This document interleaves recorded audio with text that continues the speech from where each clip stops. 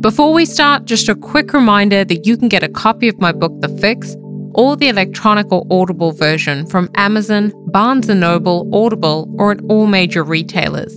In reading The Fix, you'll learn how gender inequality works, what the 17 most common barriers are that all women face, and how to overcome these challenges. You'll also learn how gender inequality creates challenges to men's fulfillment of work. But most importantly, if you're a leader, you'll learn how to remove these obstacles and create a culture of equality. So get your copy today and let me know what you think by leaving a review on Amazon.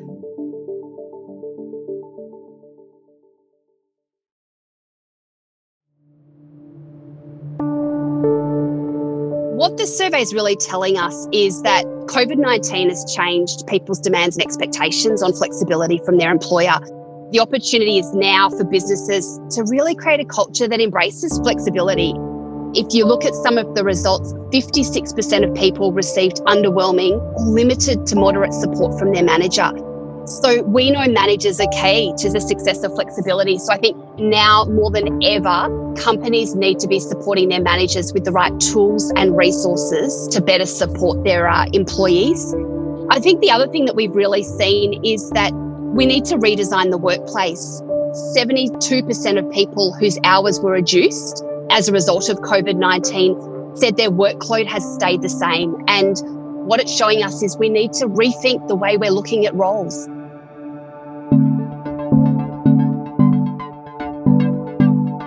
I'm your host, Michelle King, and you're listening to The Fix, a podcast that shares the stories of remarkable people who are innovating and taking action to advance equality in the workplace and beyond.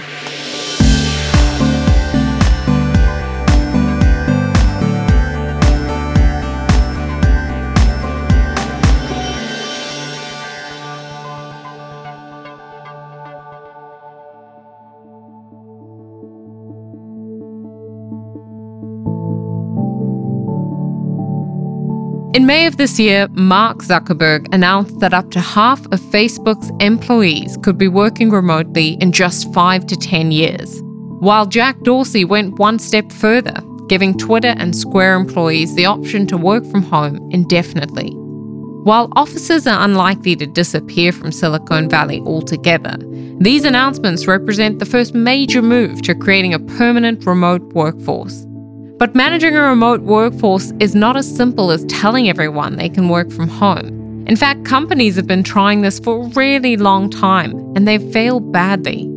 Jodi, Geddes, co-founder of Circle In, which helps companies to support working parents, will be joining us on this episode to discuss the results from a new online global survey her company undertook, which finds that COVID-19 has changed people's demands and expectations of working life. The study finds that 97% of men and women want to retain the freedom to work flexibly when the COVID-19 restrictions are over. Employees now want to define where they work, when they work, and to have the ability to reduce their working hours if needed. On this episode, we'll unpack these findings and discover what it really takes to manage a remote workforce.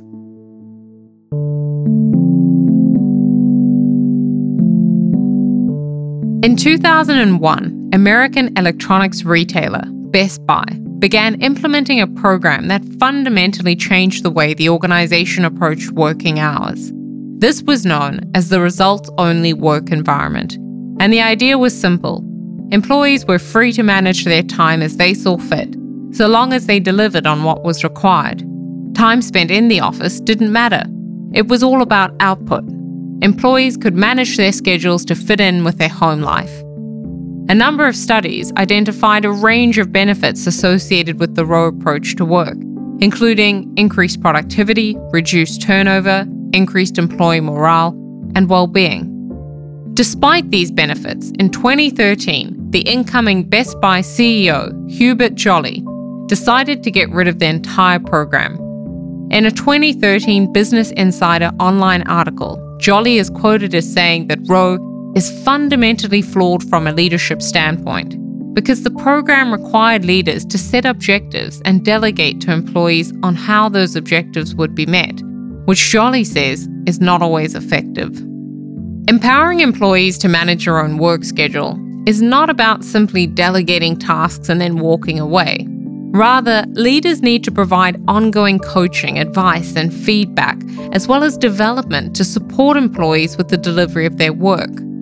When companies implement programs like ROW, they're in effect transforming the culture of an organization.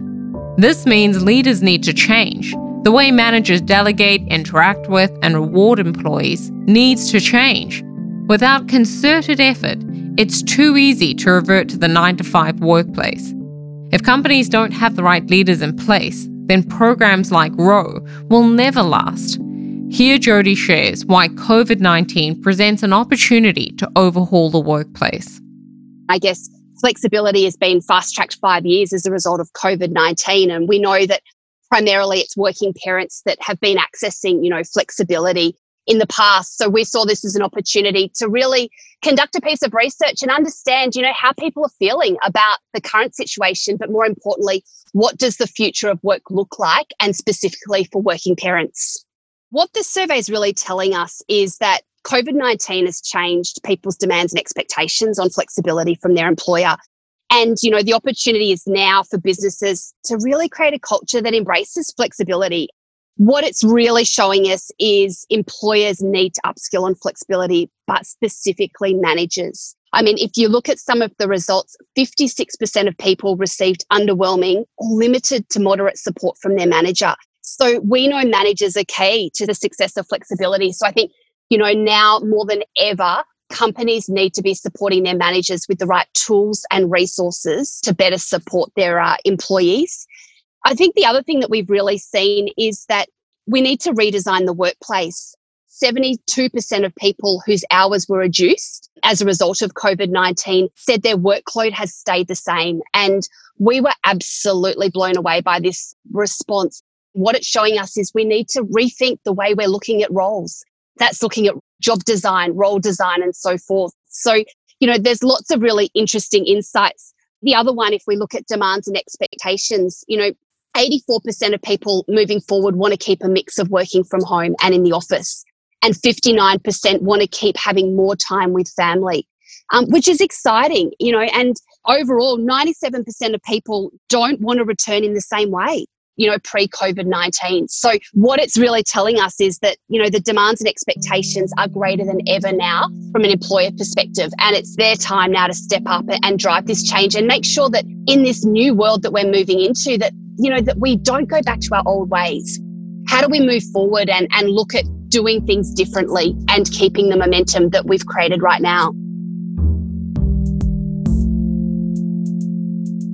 Almost overnight, we've seen workplaces change dramatically as remote and now flexible work arrangements have become widespread. COVID-19 has finally forced companies from allowing accommodations for some employees to making this a normal part of working life. And this is really beneficial for women's advancement, as it helps women manage the role conflict with work and family life.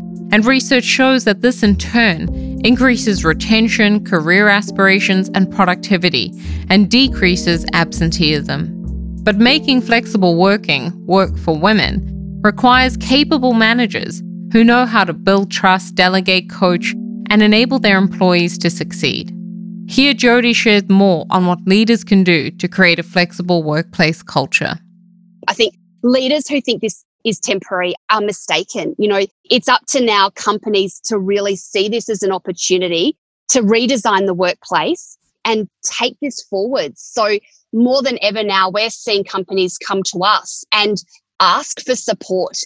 It's no longer just looking at, updating a flexibility policy.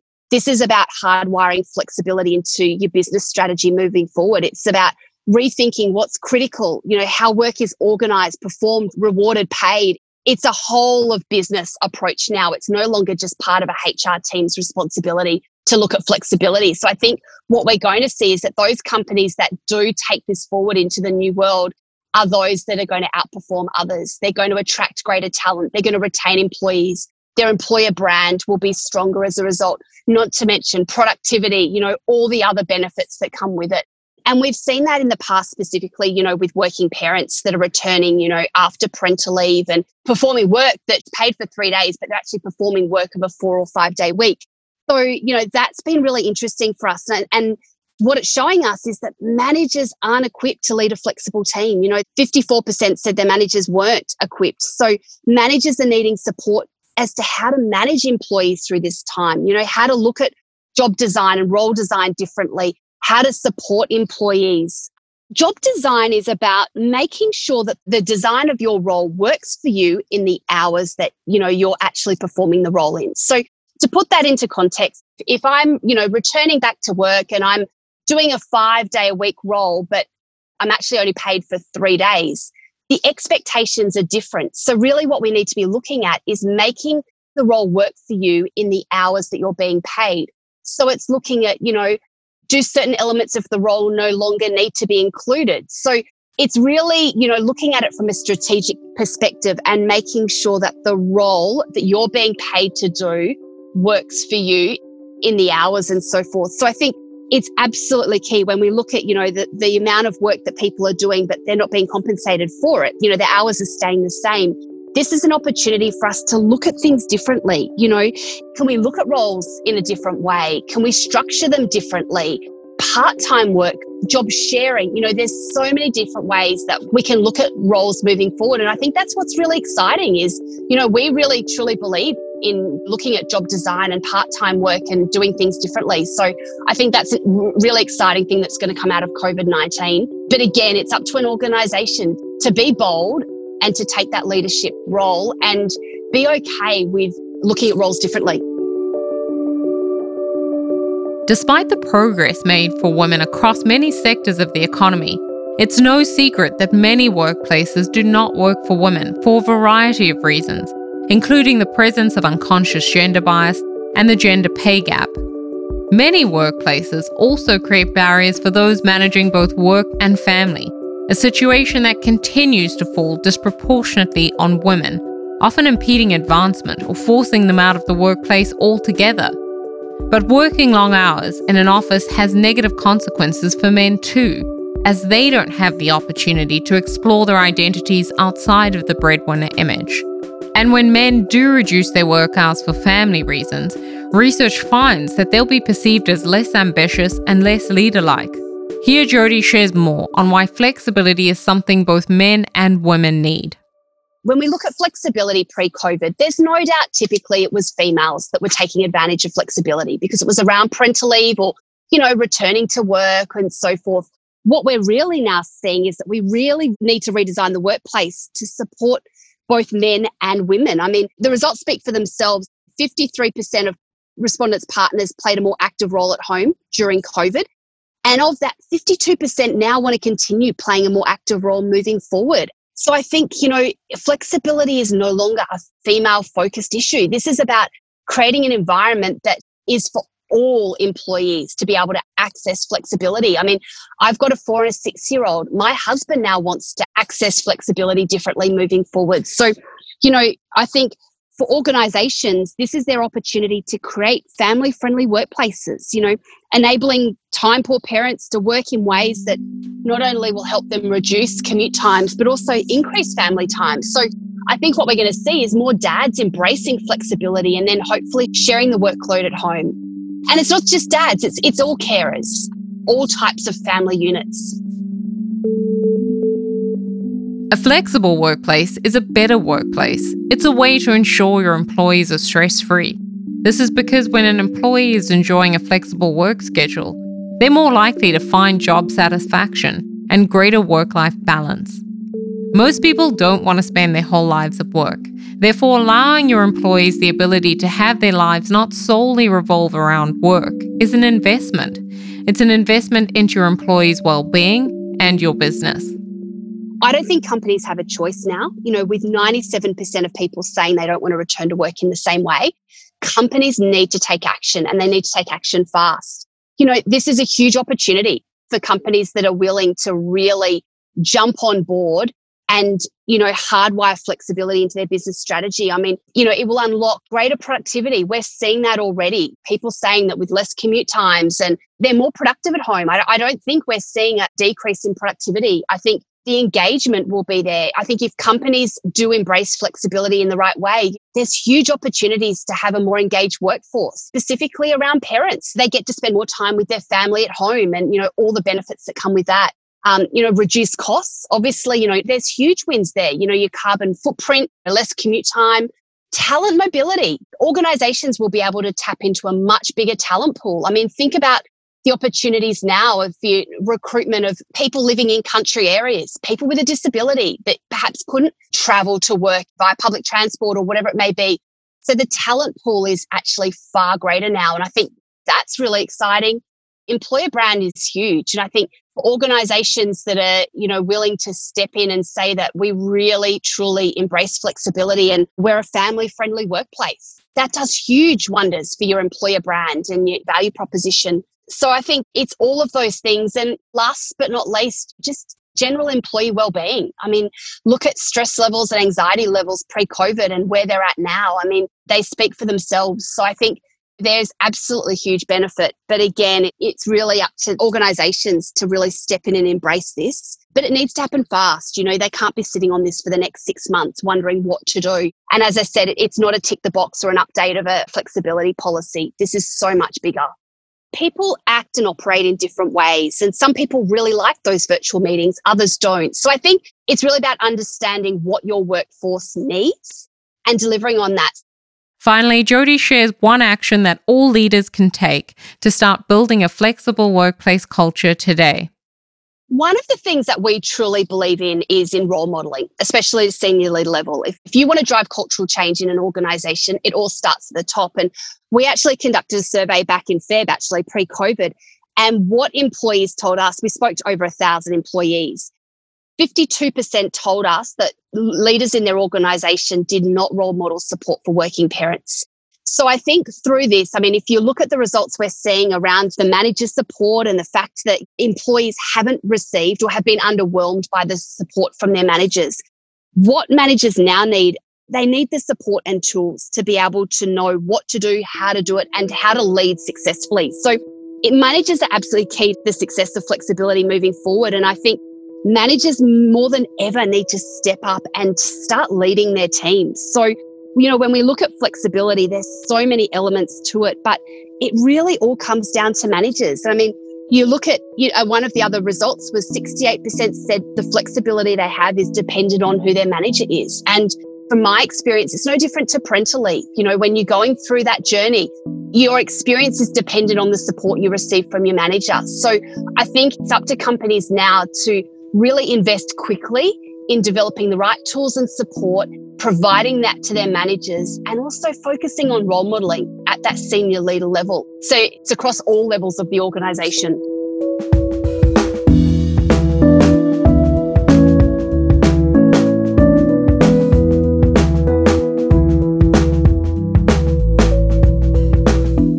For leaders who want to start creating a family-friendly culture, here are some actions you can take. First, consider different types of flexible work arrangements because one size does not fit all. Second, reconsider leadership roles and promotion decisions to include people who work flexibly. This can include job sharing, remote positions, or part-time roles. Lastly, remember to create a culture of care at work by inviting men and women to share their identities and needs outside of work. By inviting employees to share, managers can create an environment that supports people to be themselves at work and to feel like they belong.